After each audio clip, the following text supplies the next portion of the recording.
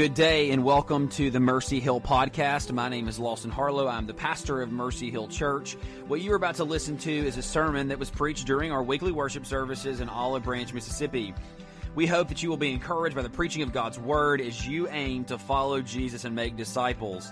For more information about Mercy Hill Church, you can visit mercyhillob.org or find us on Facebook at facebook.com/mercyhillchurchob. Thanks for listening.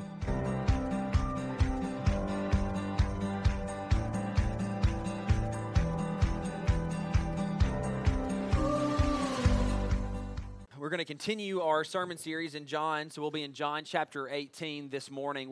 Last week we looked at this moment of Peter's denial of the Lord Jesus Christ, but there's a couple of things that I really do want to highlight before we press forward. We're really going to re-hit some themes that we made reference to last week, but guys, it's been such a long time since we started this week, because really over the last 5-6 months, we've been in a week. We've been walking through this passion narrative that started a couple of months ago, but in reality, it's really only been a couple of days. And so just to kind of give a moment or perhaps a reintroduction to what we've walked through.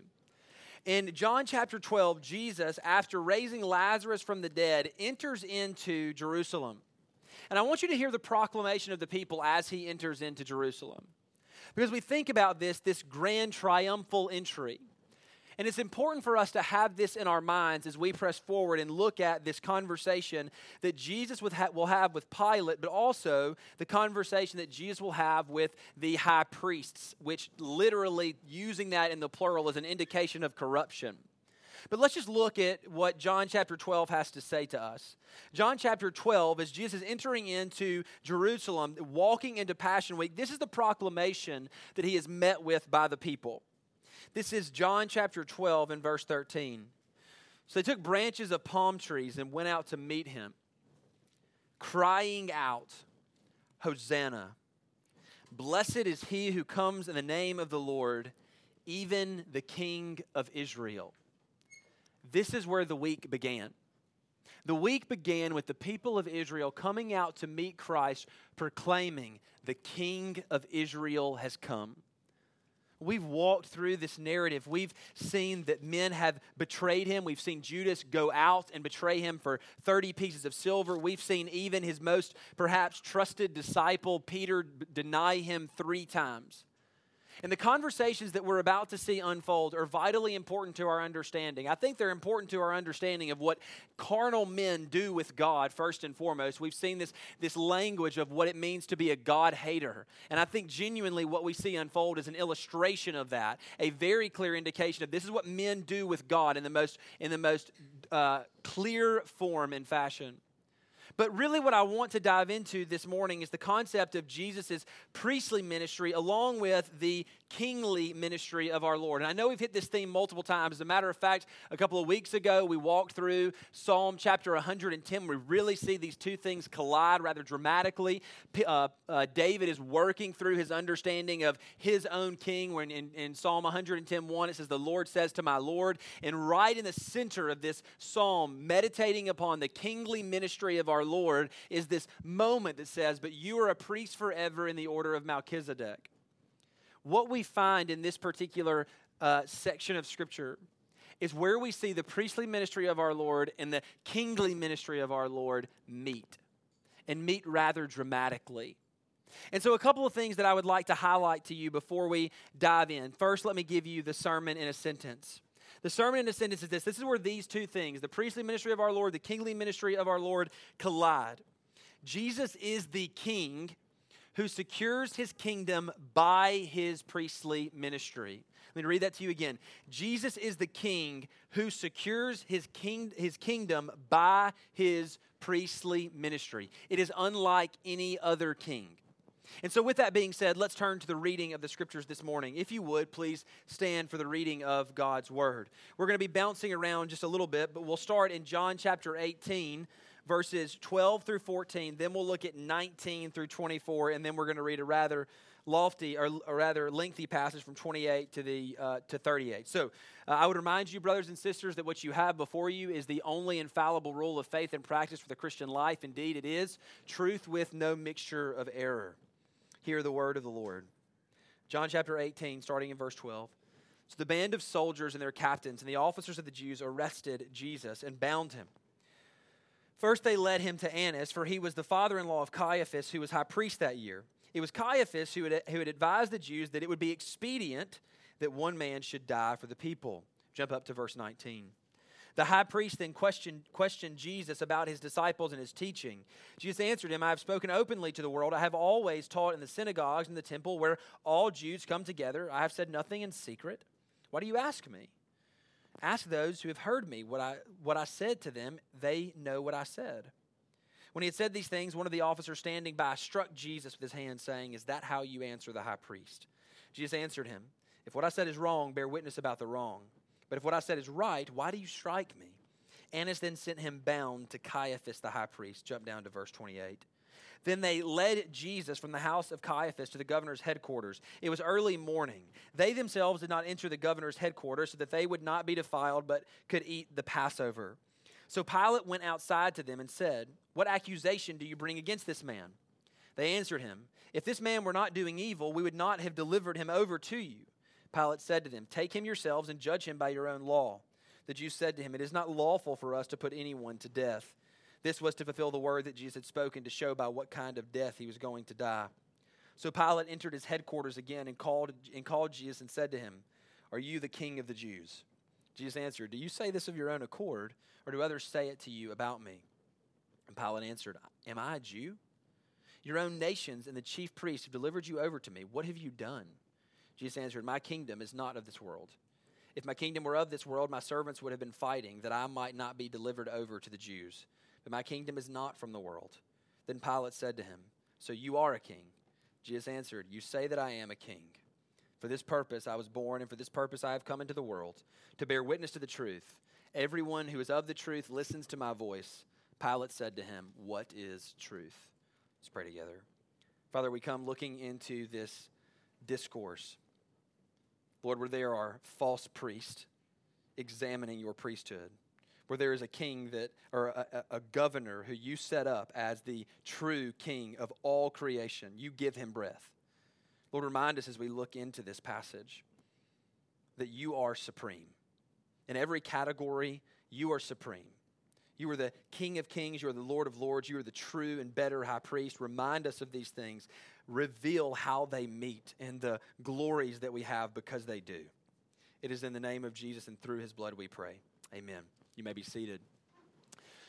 To really start this passage off, the first thing that we have to do is really understand the situation, the political climate, if you will, in Jerusalem at the time. I said as we were reading this, the language of the high priests, that there were two at the time. That in and of itself is a clear corruption of what the scriptures actually teach in regard to the priestly ministry of the Levites. There was only one to be existing at a time, and his ministry would be for the entirety of his life. As a matter of fact, his ministry would not cease until he died, and then it would pass on to another one who would be a son of Aaron from the tribe of Levi.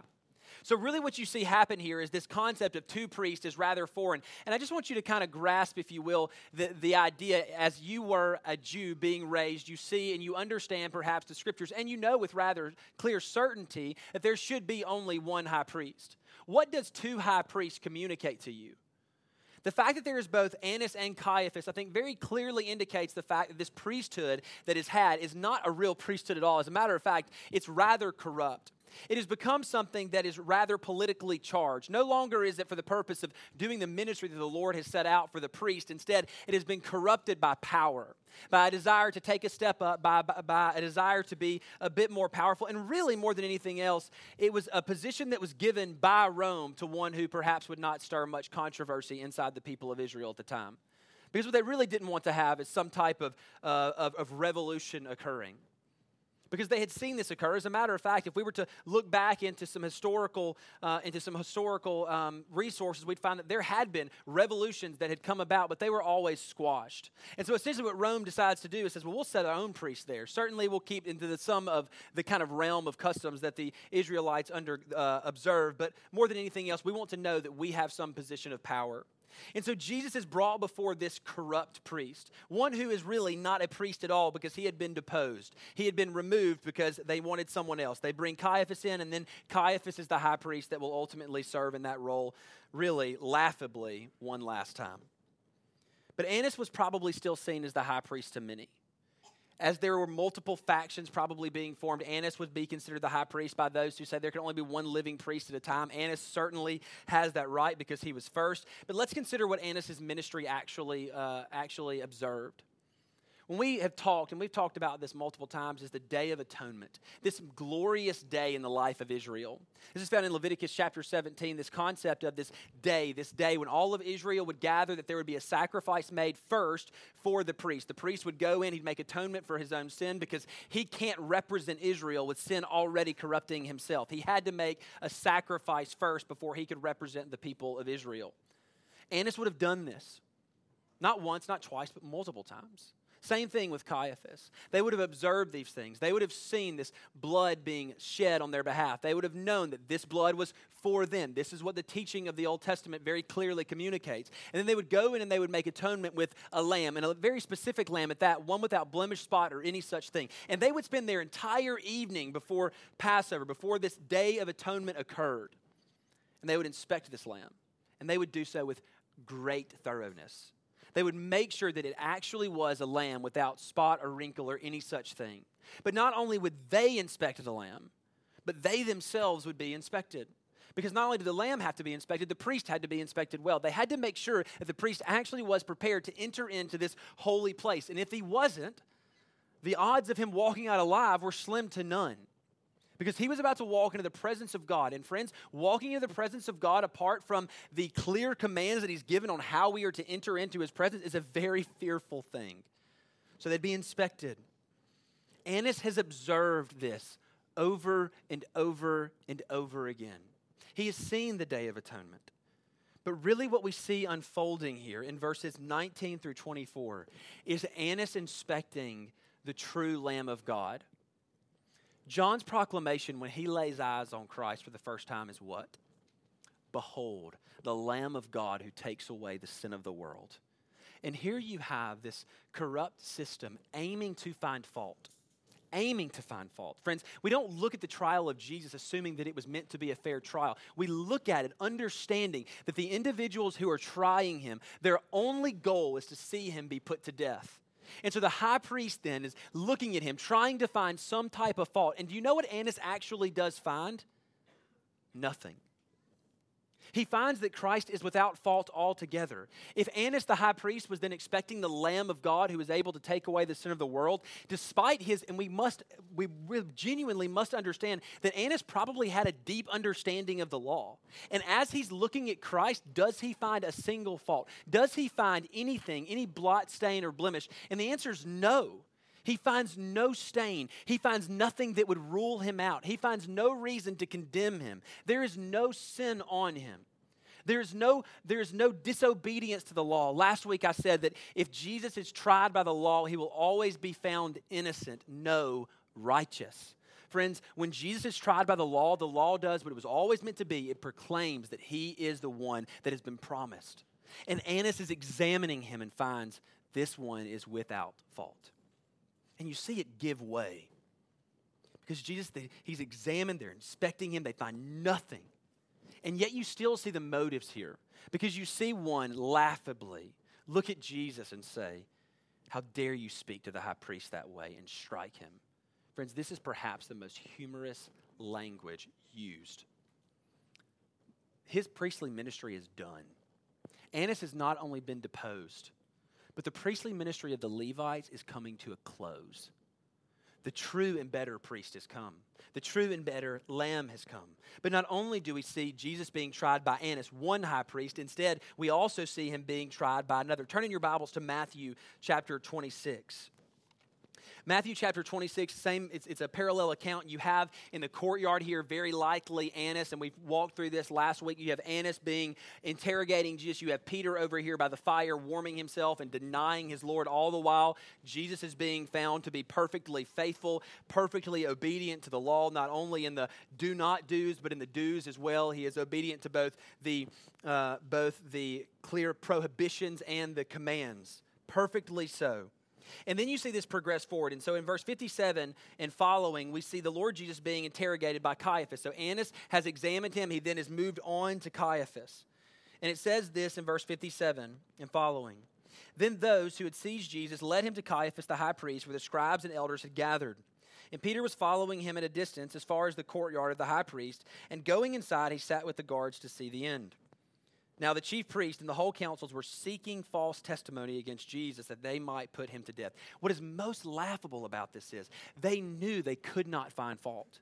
There was no way possible for them to condemn Christ. It almost cast our eyes back to the person of Daniel. Daniel being condemned and thrown in the lion's den. It is a farce. It is a fake trial altogether. They have to find some means of introducing fault because Daniel had no means of being condemned. In the exact same way, friends, what we have is a Christ who has no fault altogether. The only thing that can be presented is something that is a lie, something that is wrong, something that is a false testimony.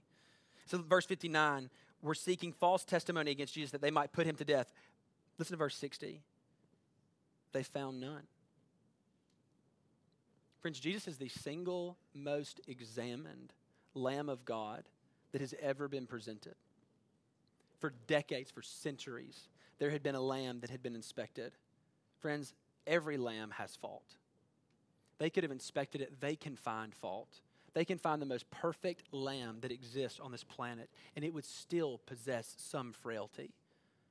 Friends, the true Lamb of God has no fault. The true Lamb of God has no sin. They found none. Not inspected by one high priest, but two. And it goes on to say, they then introduce all the more false testimony, and it says in verse 61, this man said, I am able to destroy the temple of God and to rebuild it in 3 days. And the high priest stood up and said, have you no answer to make? What is it that these men testify against you? Now listen to verse 63. But Jesus remained silent. All of these things are beginning to come to a head. In Isaiah 53, verse 7, it says this. Now, Isaiah 53 is one of perhaps the most clear prophetic chapters in all of Scripture that indicates not only the person of Christ, but even the trials that he would undergo and the crucifixion that he would endure. But Isaiah 53, 7 says this. He was oppressed and he was afflicted, yet he opened not his mouth, like a lamb that is led to the slaughter, and like a sheep that before its shears is silent. So he opened not his mouth. Friends, if there was a moment, just consider this. We look at Christ here and we see him meek and mild, but I think we do well to understand the definition of meekness rightly. It is not as though he could not give an adequate defense. It is not as though he could not clearly indicate to everyone in the room that he was exactly who he says he was. As a matter of fact, he could, with a demonstration of power, conquer every one of them. In just the previous section, we saw Jesus proclaim that he is God. I am he, and everyone falls to their knees. Where is that now? It's silenced by one thing, by Jesus' delight and obedience to the Father. This was prophetic. As a matter of fact, we'll see him utter things from the cross, in particular, my favorite, that Jesus thirst. And it says even in a parenthetical statement, he did this to fulfill the Scriptures. Friends, the reason Jesus stood silent is to fulfill the Scriptures. The reason he stood here knowing that this would ultimately lead to his crucifixion is because his delight was in obedience to God that would ultimately bring about the salvation of all those who were his. And so we see him be tried. We see ultimately that there are individuals, that these two priests, Caiaphas and Annas, are examining him, and ultimately they find no fault. And then they clearly identify him as the Messiah, which I think brings to a head John's introduction. I'm convinced that John's introduction in chapter 1 runs throughout the entirety of the book, and here is the pinnacle of John 1:11. He came to his own, and his own people did not receive him. Friends, the highest in the land, the high priests are examining him and say, get him out. Notice the language. Listen to how Caiaphas responds to Jesus' answer. Listen to verse, this is still Matthew chapter 26, verse 62. And the high priest stood up and said, have you no answer to make? What is it that these men testify against you? But Jesus remained silent, and the high priest said, I adjure you by the living God, tell us if you are the Christ, the Son of God. Jesus said to him, you have said so. Now, we oftentimes water down this statement, but essentially what Jesus is saying is, it is as you say. I am indeed the Christ, the Son of the living God. And he goes on to say, but I tell you, from now on, you will see the Son of Man seated at the right hand of power and coming on the clouds of heaven. Then the high priest tore his robes and said, he has uttered blasphemy. Friends, this is the charge for which Jesus was crucified. Blasphemy. Now let's just consider this for a moment. First, there is this running theme that I find in those who would look to Christ and say that he is not the Messiah. Friends, if Jesus is not the Messiah and if he never claimed to be the Messiah, then the New Testament makes no sense at all. There's no reason for Christ to have been crucified. They did not crucify him because he broke the law. They could find no fault. They did not crucify him because he said he could destroy the temple and rebuild it in 3 days. They crucified him because he claimed explicitly to be the Son of God. They crucified him because he claimed exclusively to be the Christ, the Messiah. He is not one of many. He is the only begotten. And when we see this claim, Caiaphas can't do anything else but condemn him as a blasphemer. Why? Not because he is looking out for the purity of the Jewish system, but because he has always been a God hater. And when Christ, the perfect revelation of the Father, comes and he sees him, there's only one response: away with him. Blasphemy. This is the same man that inspected time and time again the sacrifices for the Day of Atonement. Friends, the extent of this suppression is really staggering. He looks in the face of the Lamb of God who takes away the sin of the world and says, not him. Not him. Now, all of that to be said, I said that this was an evening. All of this occurs from sundown to sunup. Jesus is being inspected from the time the sun goes down to the time the sun comes up. He's delivered over to Pilate. What is occurring during that evening? Well, it was a common Jewish practice that the high priest who would be making a sacrifice for the following Day of Atonement would stay up the entire night to be questioned. He would stay up the entire night to be examined to make sure that he was prepared for the task. And not only that, as the high priest was undergoing inspection, so was the lamb that would be slain. Friends, our Lord, even in the tradition of the day, makes clear that he is the high priest who will be making atonement the next day. But not only that he will be making atonement, but he will be the lamb that will be the atonement. We have here the priest of God and the Lamb of God meet perfectly. He is the one who makes sacrifices, not with the blood of goats and bulls, but with his own blood. He sheds his own blood.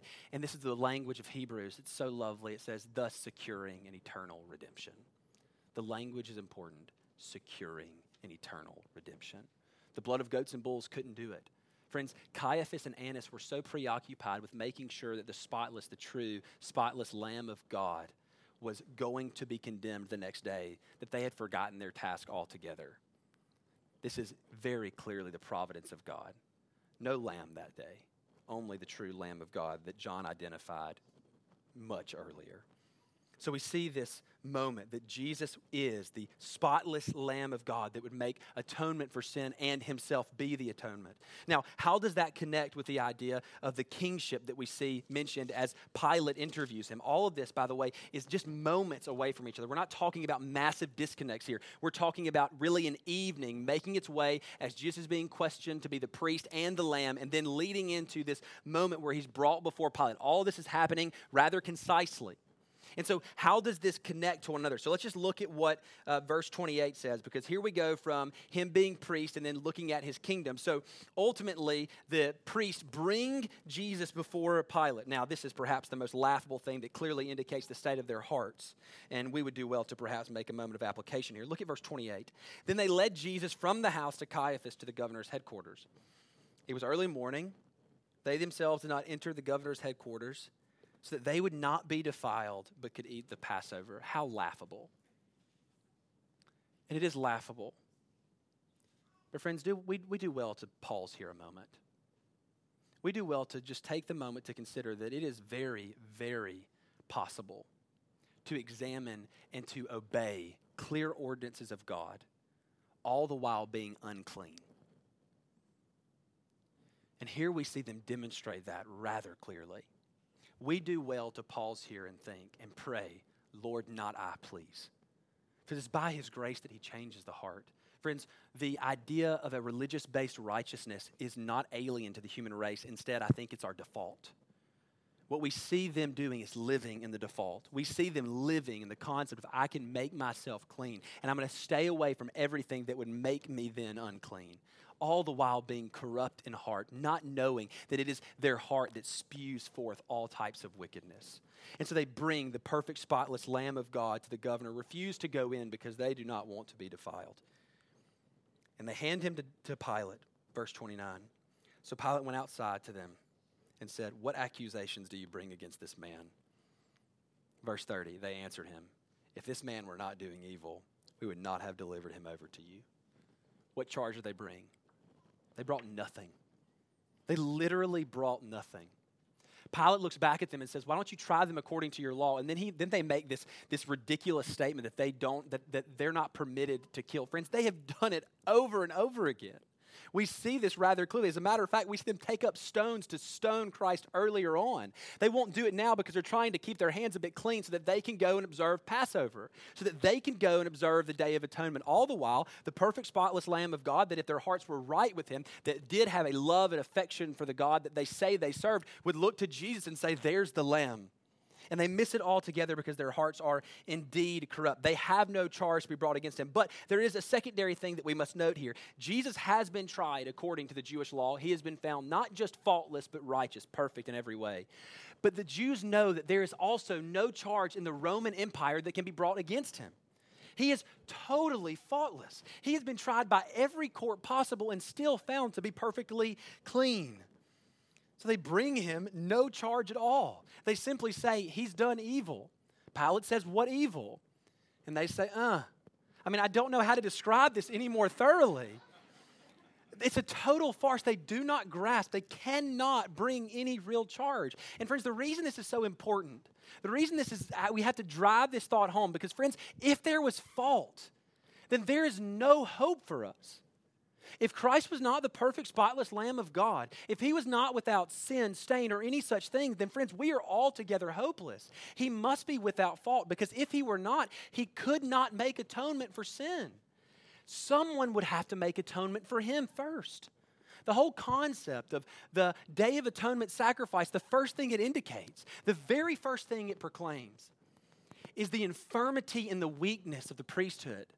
They had to make their own sacrifice. Jesus is the better priest because he makes no sacrifice, for he needs none. He is perfect and spotless in every way. And thus he is brought before Pilate and said, what charge do you have? And the answer is nothing. We have nothing to condemn him with. Now this should indicate to us the divine providence of God. How is it then that he dies on a cross? Because he was crucified by wicked men, according to the perfect foreknowledge and predestination of the Father. It is by his grace that Christ will be crucified, and only by his grace. So what do we see? How does this kingdom come about? Look at verse 33. Pilate walks back into his home. He's looking out. He's considering the things that have occurred, and he says, let me speak to this man named Jesus. So in verse 33, it says, are you the king of the Jews? This is the one question he asked. Can I be honest with you? I'm convinced that Pilate thought yes. I'm convinced that Pilate knew that the man he was looking at was in actuality the king of the Jews. And it had already made it to his door, because remember, we're a couple of days removed from the triumphal entry. The proclamation had already gone out. The king of Israel has come into Jerusalem. And here we stand, and Pilate looking at Jesus and say, are you the king of the Jews? Jesus will affirm this in a moment, but the conversation continues. And as he's enjoying, as he's going through this conversation, are you the king of the Jews? And then Jesus says, are you saying this of what you've heard, or are you saying this because this is what you were convinced of?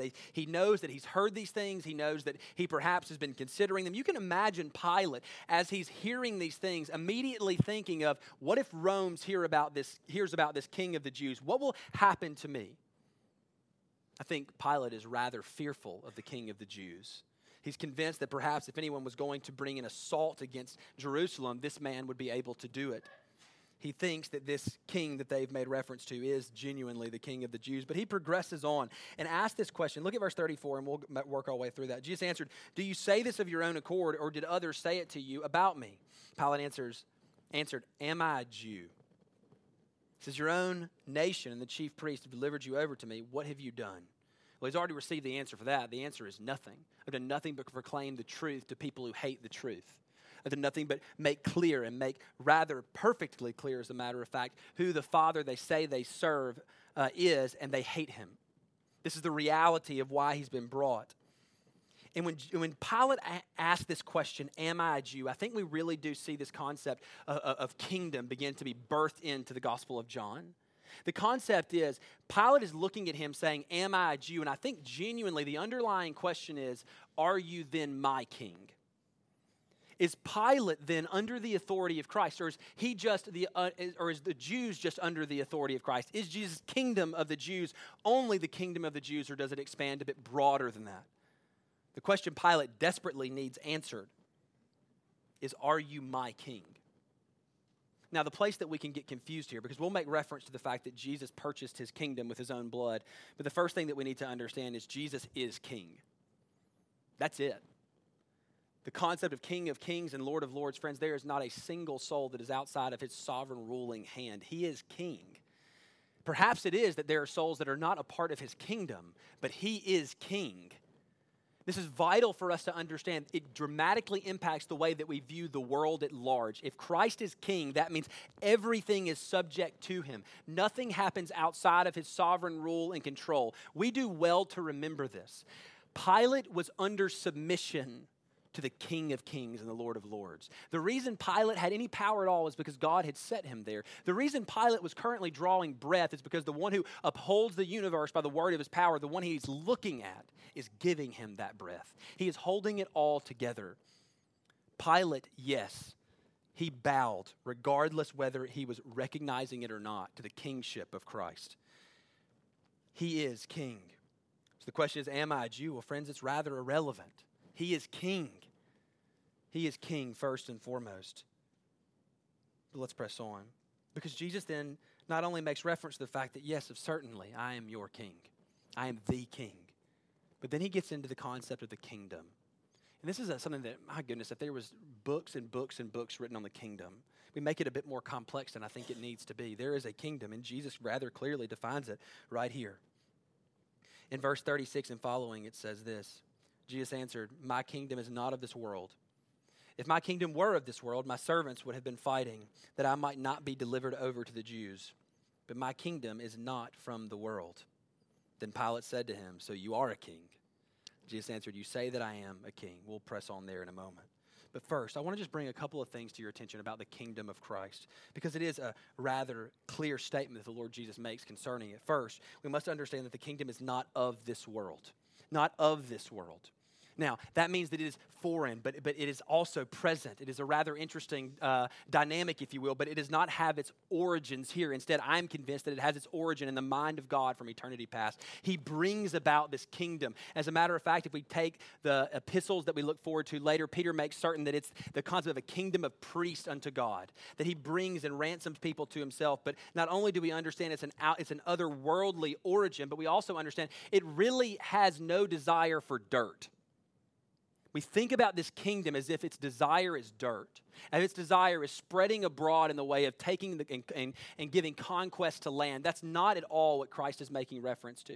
It is not a desire for land, and I think genuinely what Jesus is doing is looking at him and saying, my kingdom is not to assault Rome. My kingdom is not to come after Rome. My kingdom is something different. It is something foreign. It does not threaten Rome's kingdom in the way that he is perceiving. But secondly, Jesus' kingdom is not won with the sword. I love what D.A. Carson says here. It says, it is important to see that Jesus' statement should not be misconstrued as meaning that this kingdom is not active in this world. Friends, the kingdom of God is active in this world. It is simply not active by sword.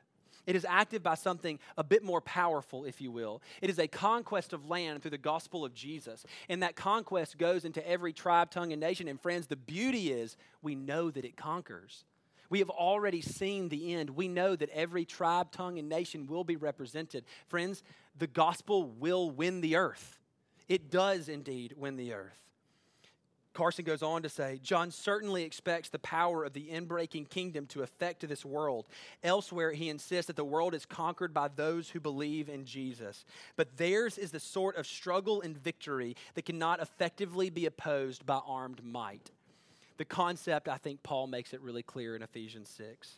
We do not wrestle against flesh and blood, but against the rulers, against the authorities, against the cosmic powers of the present darkness, against the spiritual forces of evil in the heavenly places. He will go on to list the armor of God, of which there is one that is perhaps lovely, very lovely. It's the sword of the Spirit, friends.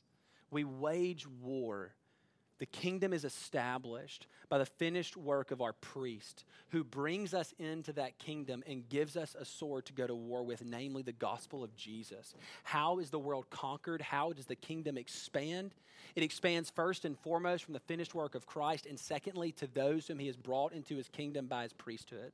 The kingdom will go out. It is certainly otherworldly, but it is not inactive here. As a matter of fact, it is incredibly active. Friends, every time you see a soul repent and trust Christ, the kingdom expands. The kingdom goes forth. The world is being conquered. Can you consider your own soul for just a moment? You know who you were before you came to saving faith. Perhaps it is that you were even convinced that there is no way that Christ could save you.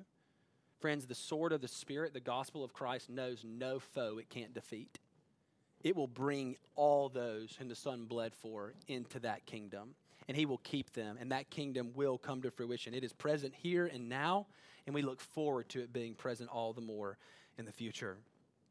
But Jesus presses on. He says this. Jesus answered, "You say that I am a king." This is verse 37. "For this purpose I was born, and for this purpose I have come into the world, to bear witness to the truth. Everyone who is of the truth listens to my voice." And Pilate said to him, "What is truth?" How does this kingdom come to fruition, friends? First and foremost, it comes to fruition based upon the exposition of Christ. When he is born, this is the only time that he makes reference to the fact that it is his birth, this grand exposition of the Father, that is the indication of truth, and that the kingdom is born of his exposition of truth. The kingdom, the means of entry, as John has already elaborated on, as he considered things like Jesus being the door. The means of entry is only through the perfect, spotless Son of God. He is the means of entry. His exposition of the Father is how it comes to pass. But the identifying mark of kingdom people is that they hear and obey the voice of Jesus. They hear and obey the voice of Jesus. Listen to that last phrase. It says, "For this purpose I was born, and for this purpose I have come into the world, to bear witness to the truth." Notice the last phrase. "Everyone who is of the truth listens to my voice." Friends, saints can be identified. Those who are in the kingdom can be identified by this one question. Do they obey Christ? Do they hear his voice? Do they love his voice? Do they long to be obedient unto him? That's the mark of the conquered soul that's been brought into the kingdom of God, a loving, glad obedience to Jesus. And then Pilate ends with this question that I think we do all well to simply sit on for a moment. What is truth?